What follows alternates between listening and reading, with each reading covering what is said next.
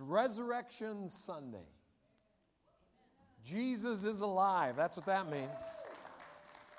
Means the tomb is empty. And we believe that to be true. And if it's true, then what are the implications of it?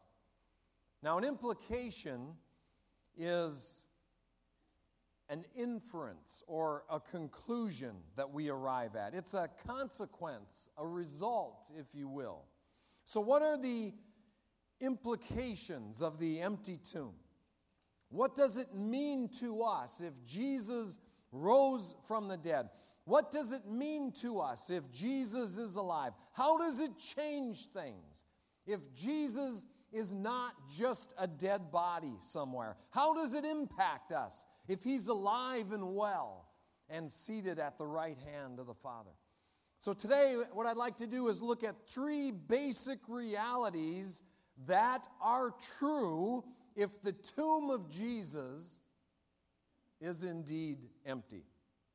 So let's move right along. Number one, first of all, it means that God is the real deal. The first implication of the empty tomb is that God is real. If Jesus rose from the dead, then all the questions about the reality of God are answered. If Jesus rose from the dead, then God is the real deal. People have questioned the existence of God for many years, from the beginning, I suppose. Agnosticism, even atheism are nothing new. But there is a wave of new atheists, led by the Christopher Hitchens, the Stephen Hawkings, and the Richard Dawkins of the world, and their books with titles like The God Delusion, The End of Faith, and Breaking the Spell. These new atheists are angry, almost militant against God and against Christianity in particular. They've worked hard to promote the idea that there is no God. Now, one of the many arguments against God is the existence of evil.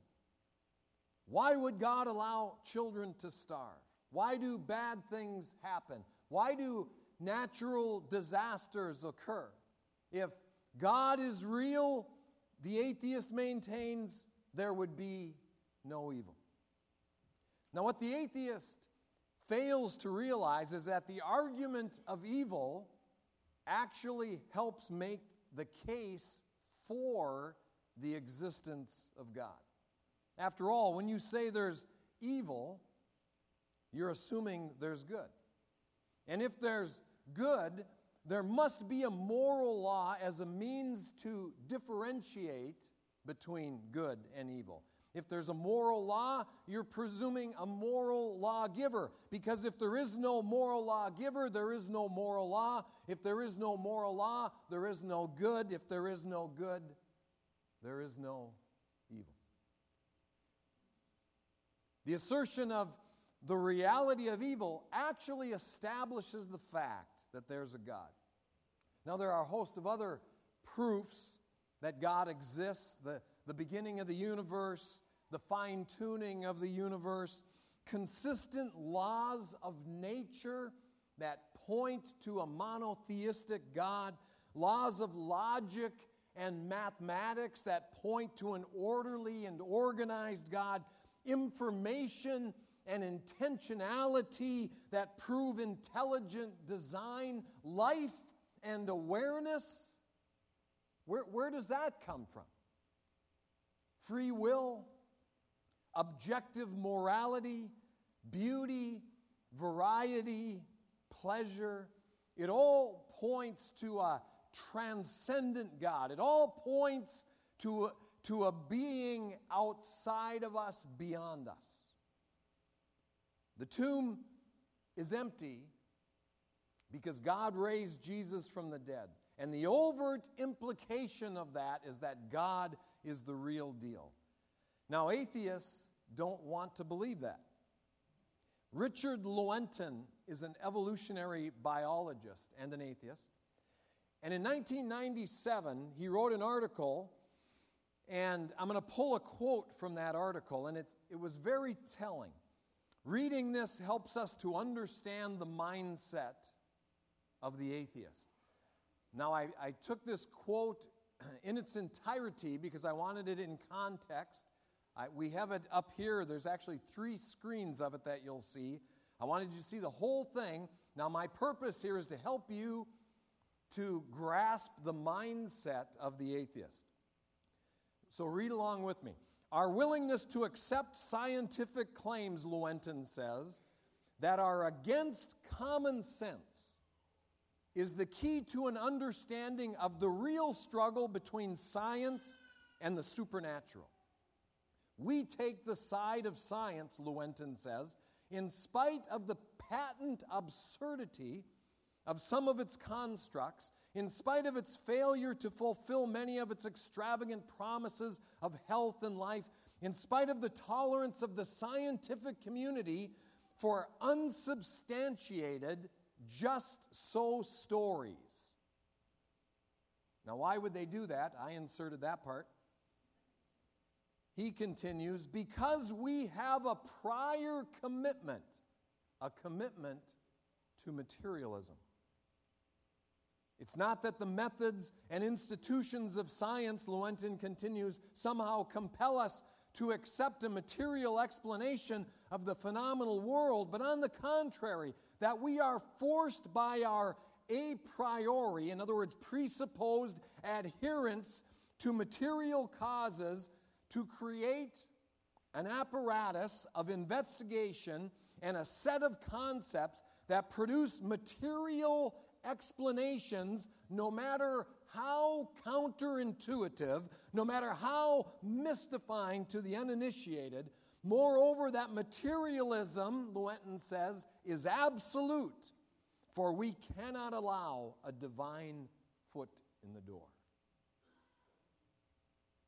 Lewontin continues, the eminent Kant scholar Louis Beck used to say that anyone who could believe in God could believe in anything.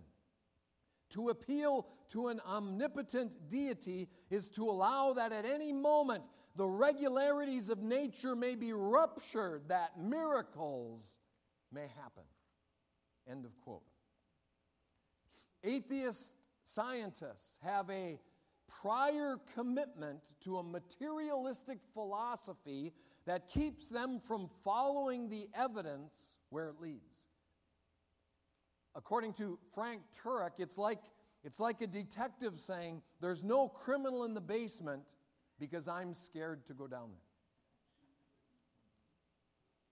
And I believe this is similar to the logic of the average atheist on the street. He's not an atheist because he doesn't believe in God. He's an atheist because he doesn't want to be accountable for his actions. If God is the real deal, then he may have to answer for his behavior, make amends for his transgressions, and atone for his lifestyle. He's an atheist not because he believes the evidence tells him that. He's an atheist because he doesn't want to let a divine foot in the door of his life. Now, I have a very different set of suppositions. I believe at any moment the regularities of nature may be ruptured and that miracles can happen. The resurrection of Jesus Christ establishes the magnificent truth that God is the real deal. A second implication of the empty tomb is that God is supernatural. If the tomb of Jesus Christ is empty, then God supernaturally raised him from the dead. That means that he's beyond natural. He's outside of normal. He's beyond natural. It means that God is supernatural. I cite miracles themselves as more evidence of a supernatural God. There are thousands documented, and we've witnessed them here. There are many recorded answers to prayer and scientific evidence pointing to miracles and pointing to the benefits of prayer. In a 1999 study published by the National Institute of Health, It divided 990 coronary care patients into two groups. 445 patients were prayed for daily, and 445 patients received no prayer. The patients had conditions ranging from heart attacks to heart disease to congestive heart failure. None of the patients knew that they were part of a study, neither did their doctors. The results surprised some. One researcher said the patients who were prayed for just did better. Those who were prayed for needed fewer medications, fewer invasive interventions, and stayed fewer days in the hospital. So who is it we're praying to? We're praying to a supernatural God who hears from heaven and answers as he sees fit. And then there's the evidence of fulfilled prophecy of a supernatural God. The all-knowing, all-powerful God has fulfilled over 3,300 prophecies from the pages of Scripture. Many center around the person of Jesus Christ as Messiah, the place and the details concerning his birth, his lineage, his ministry, his triumphal entry into Jerusalem on a donkey, his betrayal by a friend, how he was forsaken by his disciples and crucified, including a plethora of specific details about his suffering and death. There are prophecies about lots being cast for his garments, his resurrection from the dead, his ascension into heaven, and many, many more. There is a supernatural, beyond nature force at work here. For these details to come to pass as foretold centuries ahead of time, there has to be someone outside of time, someone beyond time, someone who sees it all as though it's already happened. There must be a God who dwells in an eternal now, a God who knows the end from the beginning because he transcends time and space, because he created time and space.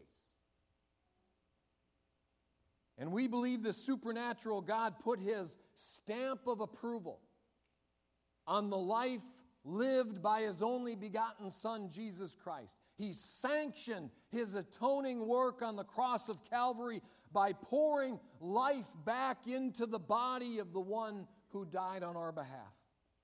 The Scriptures make the case that this supernatural God is the one who raised Jesus from the grave. Can you say amen to that this morning? Acts 2:24 says, whom God raised up, having loosed the pains of death, because it was not possible that he should be held by it.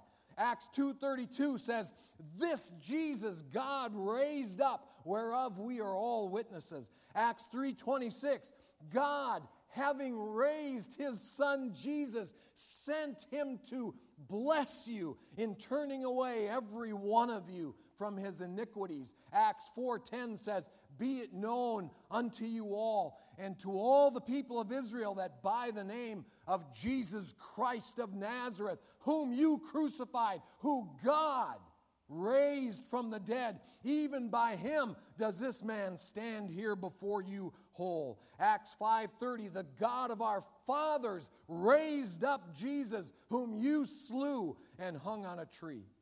Acts 10:40, him God raised up. Him God raised up on the third day and showed him openly. Acts 30:13. Acts 13:30. But God raised him from the dead. Acts 13:33. God has fulfilled the same unto us in that he has raised up Jesus again, as it is also written in the second Psalm, thou art my son, this day I have begotten thee. Acts 13:37. But he whom God raised again saw no corruption. Romans 4:24. But for us also, to whom it shall be imputed, if we believe on him that raised up Jesus from the dead. Romans 6:4. Therefore, we are buried with him by baptism into death, that like as Christ was raised up from the dead by the glory of God the Father, even so we should walk in newness of life. Romans 10:9, if you believe, if you confess with your mouth, and if you believe with your heart that what? God raised him from the dead, then you shall be saved. 1 Corinthians 6:14, God has both raised up the Lord and will also raise up us by his power. If the tomb is empty, then we serve a supernatural God. And this supernatural God can heal your body. He can restore your marriage. He can forgive your sin. He can transform your soul. Even the ancient philosophers understood that everything in nature is guided by an external intelligence. They understood the concept of a mover, a first cause. We call that ultimate first cause God. We know God is supernatural because intelligent design is evident in the more than 3 billion letter code written in the human genome. We see him in the order of the universe and in the variety of his creation. Did all this just happen? Did nothing create everything? Or is there a supernatural creator? We know God is supernatural because there's a moral code that comes from outside of us. We do not live by the survival of the fittest instinct. There's a morality from beyond us. If it's not a moral code written on our hearts, if it's not a moral code that's written on our hearts, then it's just your opinion or my opinion. Who says it's right or wrong? And yet we all know it's wrong to torture babies. It doesn't matter who you are, it doesn't matter where you live, what culture you come from, we know it's wrong in our hearts. And my question is, who wrote that there? It's not just the survival of the species instinct, as the atheists would tell us. There are actually 2 voices that are speaking to us. If a man is drowning, one voice says, save yourself, protect yourself, don't take a risk. We could make the case that that's the survival of the species instinct. But there's another voice that's speaking to you. And that voice is the voice of moral obligation. What must I do to help this drowning man? Where does that voice come from? It's a moral code written in our heart by a supernatural moral law giver. We know God is supernatural by our experience. I cite scores of people in this very room at this very moment who would testify in a heartbeat of the life-changing power of Jesus Christ. People who have had their lives turned upside down, been delivered from every form of bondage, and had the very desires of their heart changed by an encounter with Jesus. People who have been born again, born of the Spirit, washed in the blood of the Lamb, redeemed from destruction, liberated from addiction, and forgiven of every sin, past, present, and future. These are not people simply rehabilitated. These are people transformed. Not just reformed, they've been converted. Not just new behaviors, it's a new reason to live. It's not just turning over a new leaf, it's experiencing a new life in Jesus Christ. It's not just behavior modification, it's a new heart, it's a new mind, and it's a new hope. And let me tell you, that's supernatural. That's beyond me. That's beyond you. It's outside of human means and human power. It's beyond natural. It's supernatural. One of the implications of the resurrection is the supernatural power of the God who made us.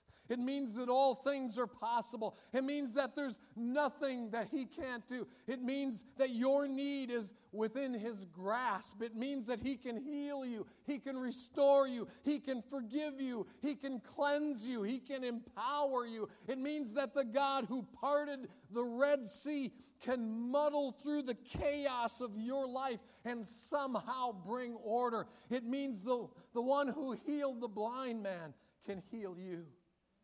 It means the God who created the world can make you new today. He's supernatural. The resurrection of Jesus Christ tells us so. And finally, the resurrection implies that God is eternal. If the tomb of Jesus Christ is empty, then there's an eternal realm that He's no longer dead in. If Jesus was raised from the dead, He was raised to something. He was raised to eternal life. If he defeated everlasting death, then there must be everlasting life. That would mean that life doesn't cease after death. That would mean there's more to our existence than the 950 months that make up an average lifetime as we know it. If God is eternal, then we can begin to see the relevance of the words of the Apostle Paul, spoken in 1 Corinthians 15, when he said, "O death, where is your sting? O grave, where is your victory? The sting of death is sin, and the strength of sin is the law. But thanks be to God, which giveth us the victory through the Lord Jesus Christ. Therefore, my beloved brethren," Paul says, "be steadfast, be unmovable, always abounding in the work of the Lord, for as much as ye know that your labor is not in vain in the Lord." Another apostle, the Apostle John, had a glimpse of eternity too. It's recorded in Revelation chapter 21, beginning in verse 2. It says, "I, John, saw the holy city, New Jerusalem, coming down from God out of heaven, prepared as a bride adorned for her husband. And I heard a great voice out of heaven saying, Behold, the tabernacle of God is with men, and He will dwell with them, and they shall be His people, and God Himself shall be with them and be their God. And God shall wipe away all tears from their eyes." You hear me? God will wipe away every tear from your eye. And there will be no more death. There will be no more sorrow. There will be no more crying. Neither shall there be any more pain, for the former things are passed away. And He that sat upon the throne said, "Behold, I make all things new." He said unto me, "Write, for these words are faithful and true." He said unto me, "It's done. It's done. I'm Alpha and Omega, the beginning and the end, and I will give unto him that is athirst of the fountain of the water of life freely. He that overcomes shall inherit all things, and I will be his God, and he shall be my son." If the tomb is empty, the implications are significant. Now, there are a number of simple proofs that the resurrection really happened. And as I bring this message to a close, allow me to list a few without much explanation. These are proofs that the resurrection really happened. First of all, there's a variety of sources that testify to the empty tomb. Many different people witnessed the empty tomb and the risen Jesus. He was seen on many separate occasions by many different people, including a group of 500 at one time, many of whom were still alive when the account of the resurrection was documented. And not everyone who saw the risen Christ was a believer at the time that they saw him. And they saw him over a period of 40 days. So there's a variety of sources that would testify. Number two, the preaching of the resurrection was almost immediately after the event itself. It makes no sense to preach the resurrection if the body of Jesus is still in the tomb. Number 3, there was no veneration at the tomb of Jesus. There were at least 50 other grave sites in Palestine at the time of Jesus where followers of prophets and teachers would worship and honor the dead celeb. This was what they did. And yet there's no record of this at the tomb of Jesus. The most likely reason is Jesus was not there, and they knew it. And most convincingly, number 4, the dramatic life change of the post-resurrection disciples. Think about it now. There's no other plausible explanation for how they went from cowering in fear during the trial and crucifixion of Jesus to boldly proclaiming Jesus in the marketplace.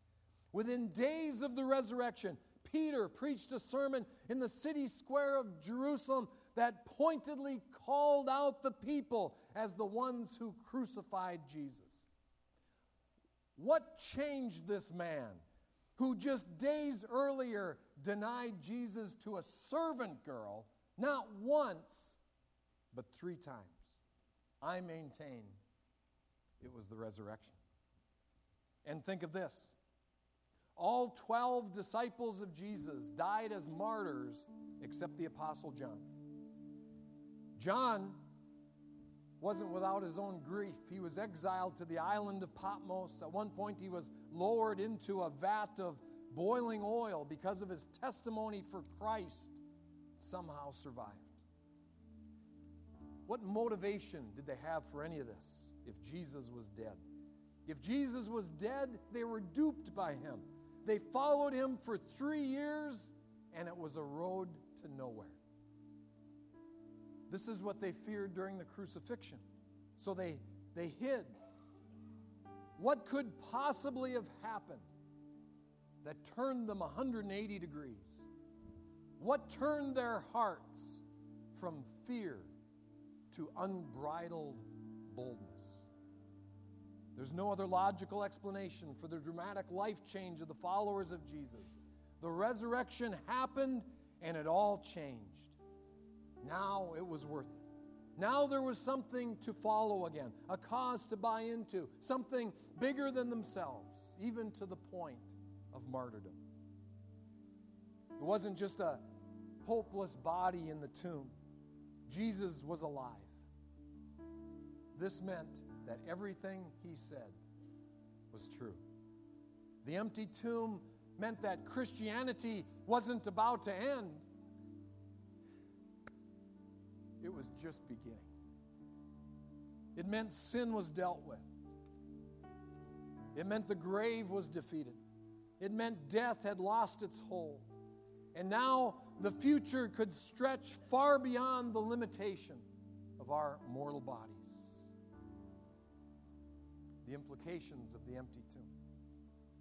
These and other proofs establish the resurrection of Jesus Christ as an actual historical event. It's not a fable from the past or a story just for kids.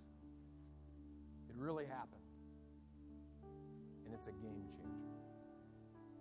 So what are the implications of the resurrection of Jesus Christ? The resurrection means God is the real deal. Second, God is supernatural. Third, God is eternal.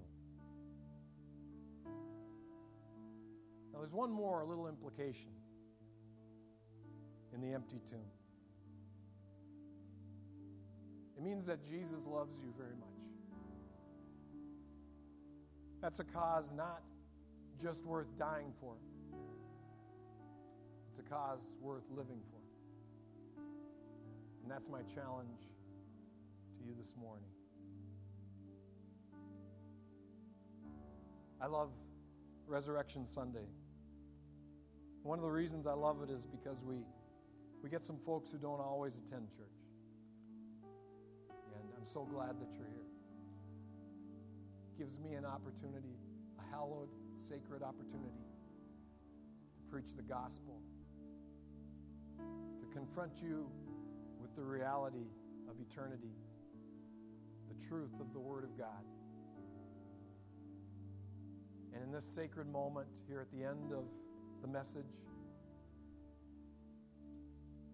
a few minutes before the dismissal, I have an opportunity to ask you to contemplate this and to think about it. And one way that we do that sometimes is we just ask you to close your eyes and to bow your head, and that just kind of closes out the distractions. There's nothing magic about it. It just kind of focuses you maybe on my words a little more and gives your neighbor some privacy. So if you just close your eyes and bow your head for just a moment, I'd just like you to contemplate some of the things that we talked about. If the resurrection is real, what does that mean to you? What does that mean to me? It means that God is real. And I know many have their doubts in the world that we live in. But if that tomb is empty, it means God is real. It also means that God is supernatural. Because that doesn't happen every day, does it? The power of the Creator God raised Jesus from the dead. The body that was dead for 3 days returned to life. And then it means that He's eternal, which means there's an eternity.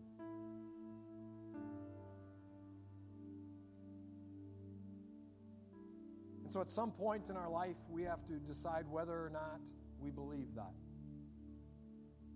And today I'm giving you that opportunity to think about it. The sad truth is that some people never think about it. They live their life day to day. They maybe acknowledge there's a God, but they never thought about all this. They never thought about what it means. What are the implications? Today I want you to think about that. And ultimately the implication is this. We're lost in our sin. Each and every one of us were born in sin, the Bible teaches. And if you're anything like me, you fall short. I can promise you that. On my best day, I fall short. The good news is, and that, by the way, the word gospel means good news. So you and I fall short. The good news is Jesus died for your sins. That's what the crucifixion is all about. That's what Good Friday is all about. He was crucified. He suffered. He died. He bled. The Bible says that without the shedding of blood, there can be no remission of sin. So the innocent Jesus gave His life for the guilty ones, you and me. The one who knew no sin became sin for us. And the penalty was paid on the cross of Calvary. But the penalty for sin is eternal death. So Jesus was sentenced with our sin to eternal death. But something happened 3 days later. The ground began to shake. And the stone rolled aside. And Jesus emerged from the tomb. So on the cross, He defeated sin. On that resurrection Sunday morning, He defeated death and the grave. And now, because He lives, you and I can live for all of eternity. So how do we get there? We have to receive Him as Lord and Savior. At some point, we have to acknowledge Him. Lord, I fall short. I'm a sinner. I can't earn heaven on my own. I need Jesus to cleanse me from my sin, to wash it away. And so I put my faith in Jesus Christ as my hope of salvation. The famous Bible verse is John 3:16. It says, whosoever believeth in Him, whosoever believes in Him, will not perish. But that word believe doesn't just mean a mental assent. It doesn't just acknowledge that He is. It means that you actively depend on Him. You trust in Him. Your confidence for salvation is in Him. It was back in 1983 when I sat in in the same congregation you're sitting in today.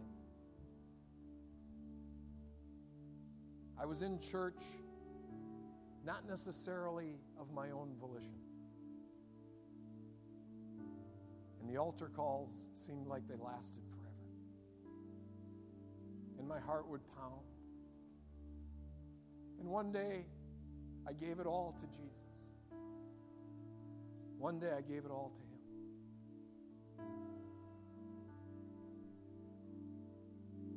And He changed me from the inside out. Was born again. And I want, more than anything, I want that for you today. I don't know the circumstances of your being here today, but I believe it's a God thing. So with every head bowed and every eye closed, if you're here this morning, and you're like me back in 1983, you need Jesus. Would you slip your hand up? You're not joining our church when you slip your hand up. You're just saying, Tom, that sounds like me. I need Jesus. I need Jesus to forgive my sins. If that's you, slip your hand up. Can I ask the rest of the church to pray? God bless you. I see that hand here in the front. Thank you. Someone else today. I see that hand in the middle section toward the back. Thank you, sir. Someone else this morning. Church, we pray. Would you pray that strongholds will be broken? That people would surrender. I see that hand right here in front of me. Bless your heart. God bless you. Someone else today. I see that hand in the middle. Thank you. Someone else today. We're going to dismiss in just a moment, but I want to take one more second. I see that hand in the middle on this side. God bless you. Thank you. Someone else today. I don't want to let this moment pass. Someone else today, you need Jesus. Your heart's pounding, you're hoping this moment comes to an end. Listen, if you just surrender,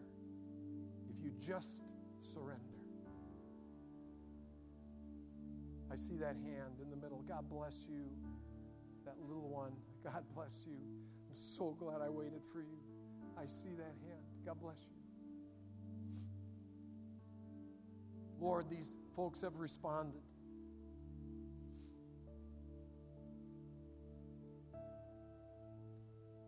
They recognize their need this morning. What a great place to be. To know that we need Jesus. To know that we can't do it on our own. To surrender, to give it all. To offer it up to you and say, Lord, take my life. Do what you will. So we repent of our sins. We turn from our life. And we begin to seek your face. We begin to trust you and your will and your way. And we discover it's a road that leads to life. There's a wide road that leads to destruction. And the Bible talks about a narrow road that leads to life.